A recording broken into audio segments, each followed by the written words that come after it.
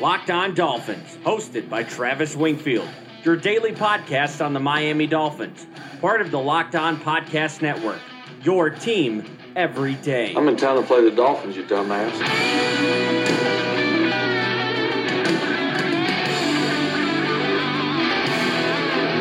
What's up, Dolph fans, and welcome into the Thursday, November the 29th edition of the Locked On Dolphins podcast. I am your host, Travis Wingfield, and as always, I am here to bring you your daily dose of Miami Dolphins football. And on today's show, we've got another game to talk about. We'll get you schooled up on the Buffalo Bills and talk about the opportunities and concerns for Sunday's game, as well as the injuries, offense, defense, schemes, players, everything you come to the Locked On Dolphins podcast for. I'll make my lock of the week pick, as well as pick the game and detail some frustrations I personally have with the Dolphins personnel usage. But first, before any of that, I kindly invite each and every one of you to please subscribe to the podcast on Apple Podcasts. Leave us that rating, leave us a review. Follow me on Twitter at Wingfield NFL for all the film breakdowns and takes throughout the course of every single day throughout the week. Follow the show at Locked On Fins, and of course, LockedOnDolphins.com, the number one blog in the Locked On Network, talking about Kenyon Drake's misusage up on there, as well as the game preview on LockedOnDolphins.com today.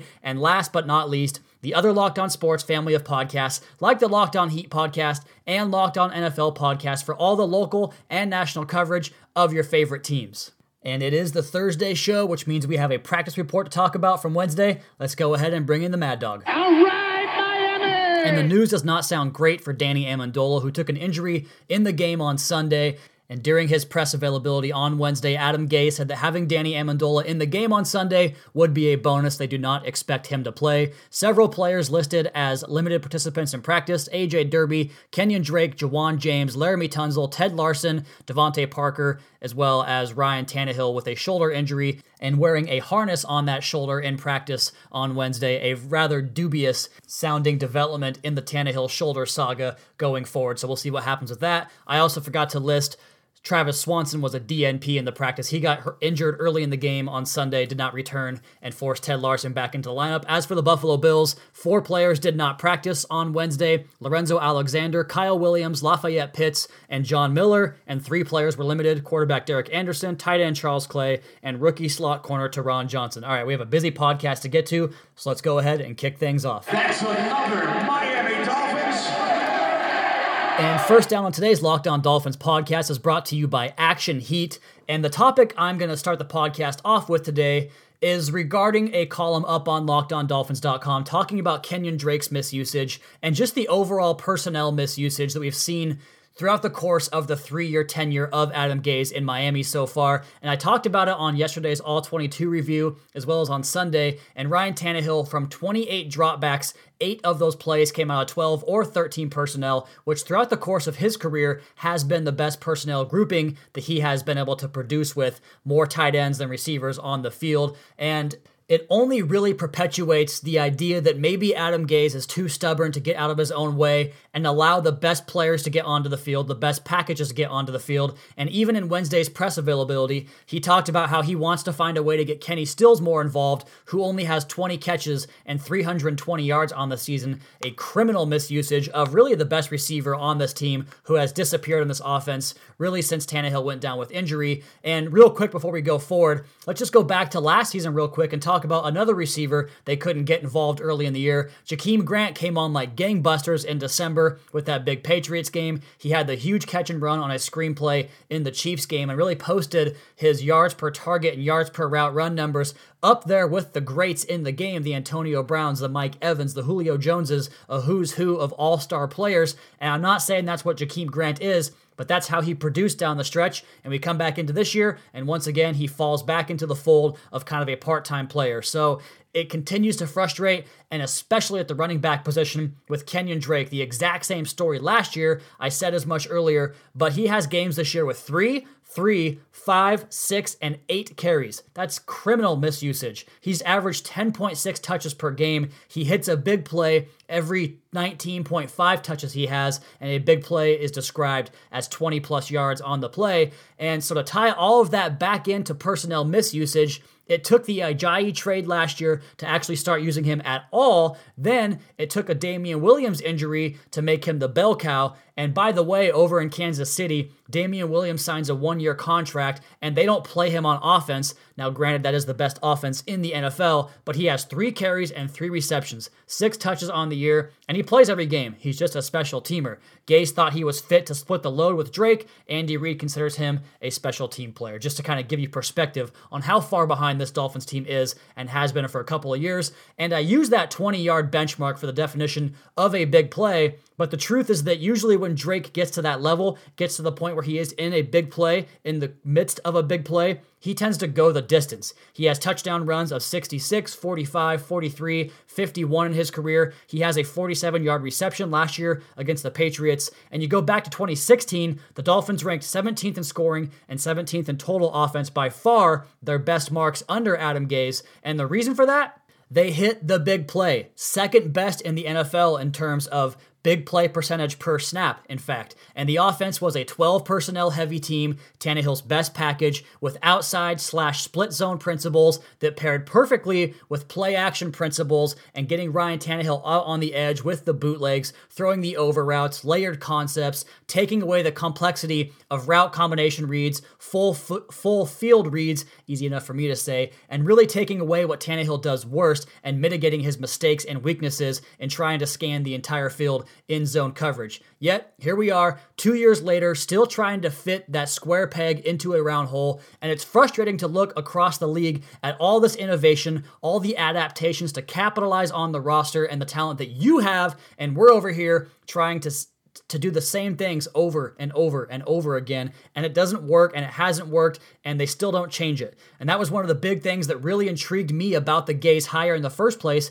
I thought he was a guy that would mold his system to fit his roster, but it's been the exact opposite so far in Miami. You go back to when he was the quarterbacks coach in Denver with Tim Tebow, and they ran that option/quarterback run-heavy package. You wonder how much of that was actually Adam Gase and how much of it was the offensive coordinator, Mike McCoy, at the time. Sounds like it might have been a lot more about Mike McCoy. But don't take all of this in just a pure negative fashion. Hell, maybe he'll learn. A lot of coaches do halfway through their tenure or just early on in their rookie tenure. And the best part about it is that there is talent on this roster. We just have to find a way to use it.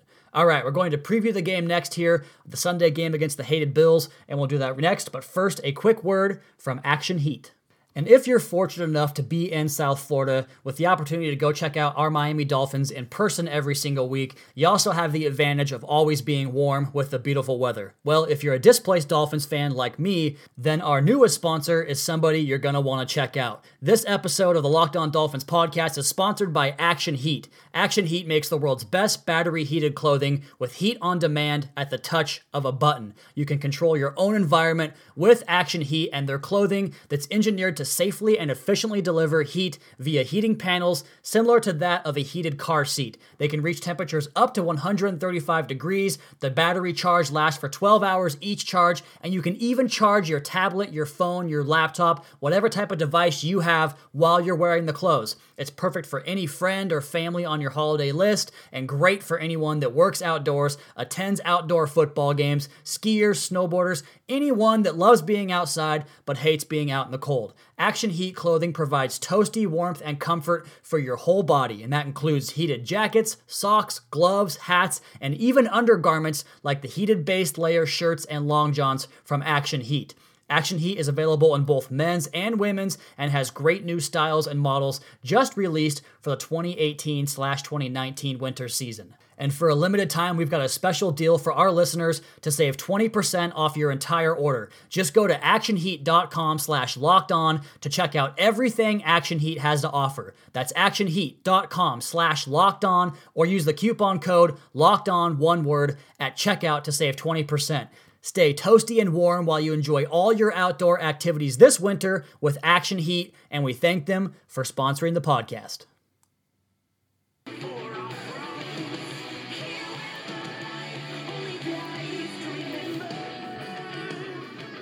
It is Thursday on the Locked On Dolphins podcast, and that means we are previewing yet another game, the Dolphins' 12th game of the year, the Week 13 preview, as the Dolphins will host the Buffalo Bills at Hard Rock Stadium on Sunday at 1 o'clock, and the Dolphins enter this game as favorites for the first time in quite a while since that Jets victory. Dolphins will be 4.5-point favorites. There's a chance of rain in this game, 83 degrees, 80% humidity, and you go back to Adam Gaze's mantra this offseason, his MO, trying to get players or guys, people into the locker room that can really provide more of a bounce back mentality, guys that can handle adversity and overcoming adversity better than what they had last year, as guys kind of went into the tank and didn't really put forth their best effort when things got tough. Well, that's going to be challenged on Sunday because the Dolphins had that big loss against the Colts, the 10-point collapse, their second 10-point collapse of the season in the fourth quarter on the road. And of course, you give them those two wins, the Bengals and Colts game, they really would be playing for almost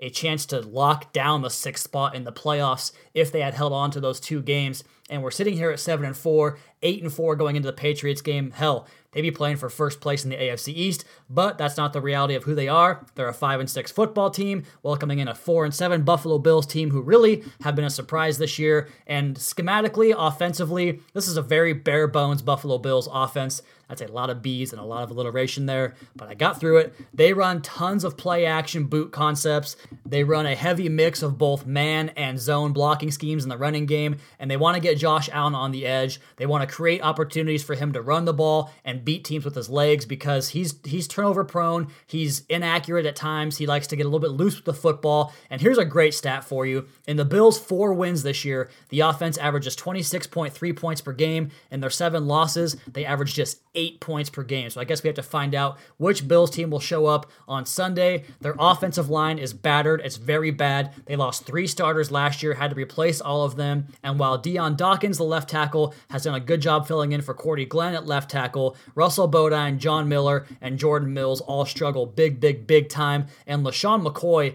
is a shadow of his former self. He's on pace for his lowest output in yardage, touchdowns, and yards per carry since his rookie year back in 2009. Offensively, the receivers are awful. Kelvin Benjamin's the best guy probably, and he can't create any separation. Expect the Dolphins corners to lock that up and really do a good job against this Bills offense. They really should shut this Bills offense down. Now defensively, it's a different story. Sean McDermott has a group of ball-hawking, aggressive defenders. They rush the passer with a variety of blitzes, a variety of players. They just do a good job of getting after teams on that side of the ball. Defensive coordinator Leslie Frazier believes in the double A-gap pressure look to create one-on-one opportunities on the outside. But the good news is the Bills' best pass rusher, Jerry Hughes, rushes off the same side as Laremy Tunsil, who has yet to give up a sack this entire season. The secondary, just like it is in Miami, is the strength of this Buffalo team. Tre'Davious White, one of the lockdown corners in the league just in his second year. Micah Hyde, kind of the Rashad Jones of that defense in terms of putting it all together, or at least maybe earlier Rashad Jones. He will rob the hook zone. He'll jump into that robber coverage. He'll cover deep.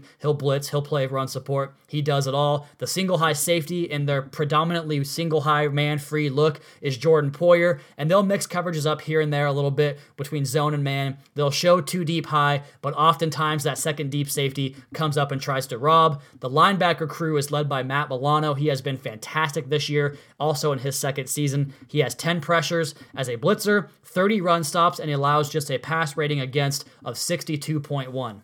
Another rookie at linebacker, Tremaine Edmunds, he's the guy you might want to attack on this defense. He's been a slow study. He does have 10 pressures, but his grades on PFF and coverage, as well as run support, have not been good. We talked about Jerry Hughes. He'll get Laremy Tunsil one-on-one a lot of times in this game. That's a key matchup to watch. And then inside, I'm really curious to see what Jordan Phillips does. He's a rotational player down there, but he is playing well. Kyle Williams, Star Lotulelei, Harrison Phillips, all those guys could give the Dolphins' lacking interior defensive line some issues. And lastly, Lorenzo Alexander has 29 pass rush pressures, and rookie slot corner Teron Johnson has the 4th lowest completion percentage among rookie corners. So that defense is very good. My concerns is the fact that Tannehill can get fooled by a complex defense, could turn the football over in this game a couple of times.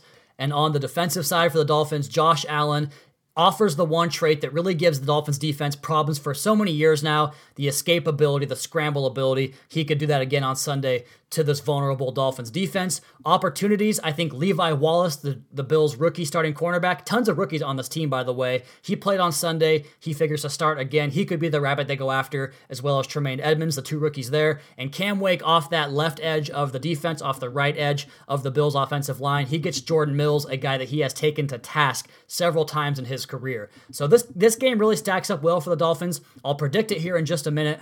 That will be on the other side, but first, you know what time of week it is. It's time to lock it up. Lock it up. You better lock it up. No, you lock it up. You lock it up. Lock it up. Lock it up. And the lock of the week this week, I wanted to go a little bit differently because there's tons of opportunities to go after certain players in this game, but I want to get away from the similar predictions I have made throughout the course of the year. I do think Cam Wake has a big day. I think the running game could continue some success in this one, but we're going to go on the defensive side of the ball and our standout rookie. He picked off Tom Brady earlier in the year, and one of the keys to the game is capitalizing on all the takeaway opportunities that Josh Allen gives you. So the lock of the week for Week 13 at home against the Bills on the Locked On Dolphins podcast, Minkah Fitzpatrick gets his second career INT. That's the lock of the week. We'll predict the outcome of the game on the other side of the Locked On Dolphins podcast at Wingfield NFL at Locked On Fins.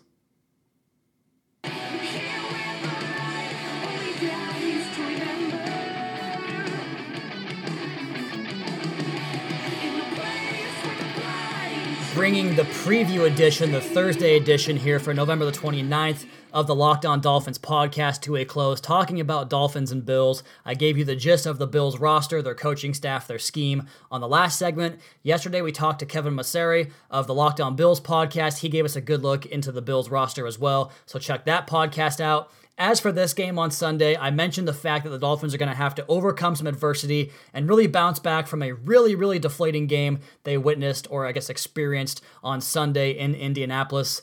They really could have had a chance to put themselves in the driver's seat for the 6th playoff spot in the AFC. They're still hanging around, not quite dead yet. It's not looking good. It looks pretty bleak. They're going to have to go on a run here. Probably going to have to pull off an upset victory in the next 3 weeks over the Patriots and or Vikings. But it all starts this Sunday against the Buffalo Bills. And with optimism at that season low, this will definitely test the Dolphins' mantra, their MO coming into the year, to overcome adversity, returning home to play a game they have to win, both for playoff consideration, but also for job security purposes. I mean, this could be an opportunity for Stephen Ross to say, if we can't beat this Buffalo team that averages 8 points per game in their losses at home in a building where we normally play good, if the team starts to kind of peel back from Adam Gase, that could really be a big sign of things to come in the future.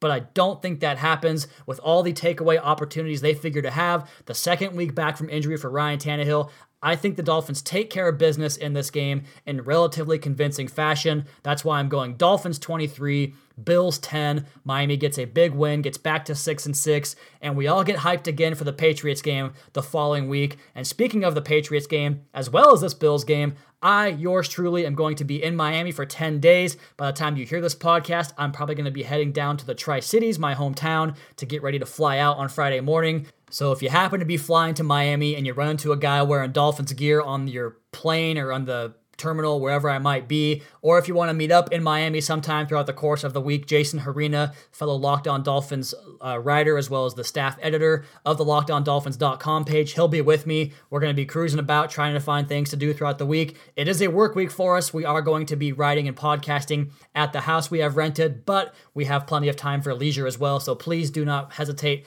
to reach out to us. We're looking to grab some beers with as many fans possible, so hit us up. And last note on that game, I received word today from the Dolphins PR, the people that are bringing us down to the game to cover the game there at Hard Rock Stadium, that we are going to be covering the Walk of Fame for some of the Dolphins alumni pre-game as Miami welcomes in some new members to the Walk of Fame and the Dolphins Alumni Day. And I received word that Jason Taylor, as well as the Marks brothers, John Offerdahl, are going to be some of the guys there. But I heard the name Jason Taylor, one of my all-time favorites, 139.5 career sacks. I think 131 of those came with Miami, but it sounds like I'm going to get a chance to at least be in his vicinity, and that to me is exciting. Going to try to get as many pictures as I can. Definitely going to get a handshake, and I'm hoping that I can find Dan Marino somewhere because I want to meet the man that pretty much made me a Dolphins fan back in in the 90s. So a very, very exciting week for the Locked On Dolphins team, a great opportunity, and I want to thank the Miami Dolphins organization for giving us this opportunity, as we'll have you guys covered from bell to bell. I'll be at Hard Rock Stadium pretty much all day on Sunday, giving you guys tweets, updates, everything you want to know about this game and how it kind of plays out from a media perspective. All right, guys, that's going to be my time for the podcast today. You all, please be sure to subscribe to the podcast on Apple Podcasts. Leave us a rating, leave us a review. Check out the other Locked On Sports family of podcasts for all your local and national coverage of your favorite teams. Follow me on Twitter at Wingfield NFL. Follow the show at Locked On Fins and keep up to date on our Daily Dolphins blog over at LockedOnDolphins.com. You guys have a great rest of your Thursday. We'll talk to you again tomorrow for another edition of the Locked On Dolphins podcast, your daily dose for Miami Dolphins football.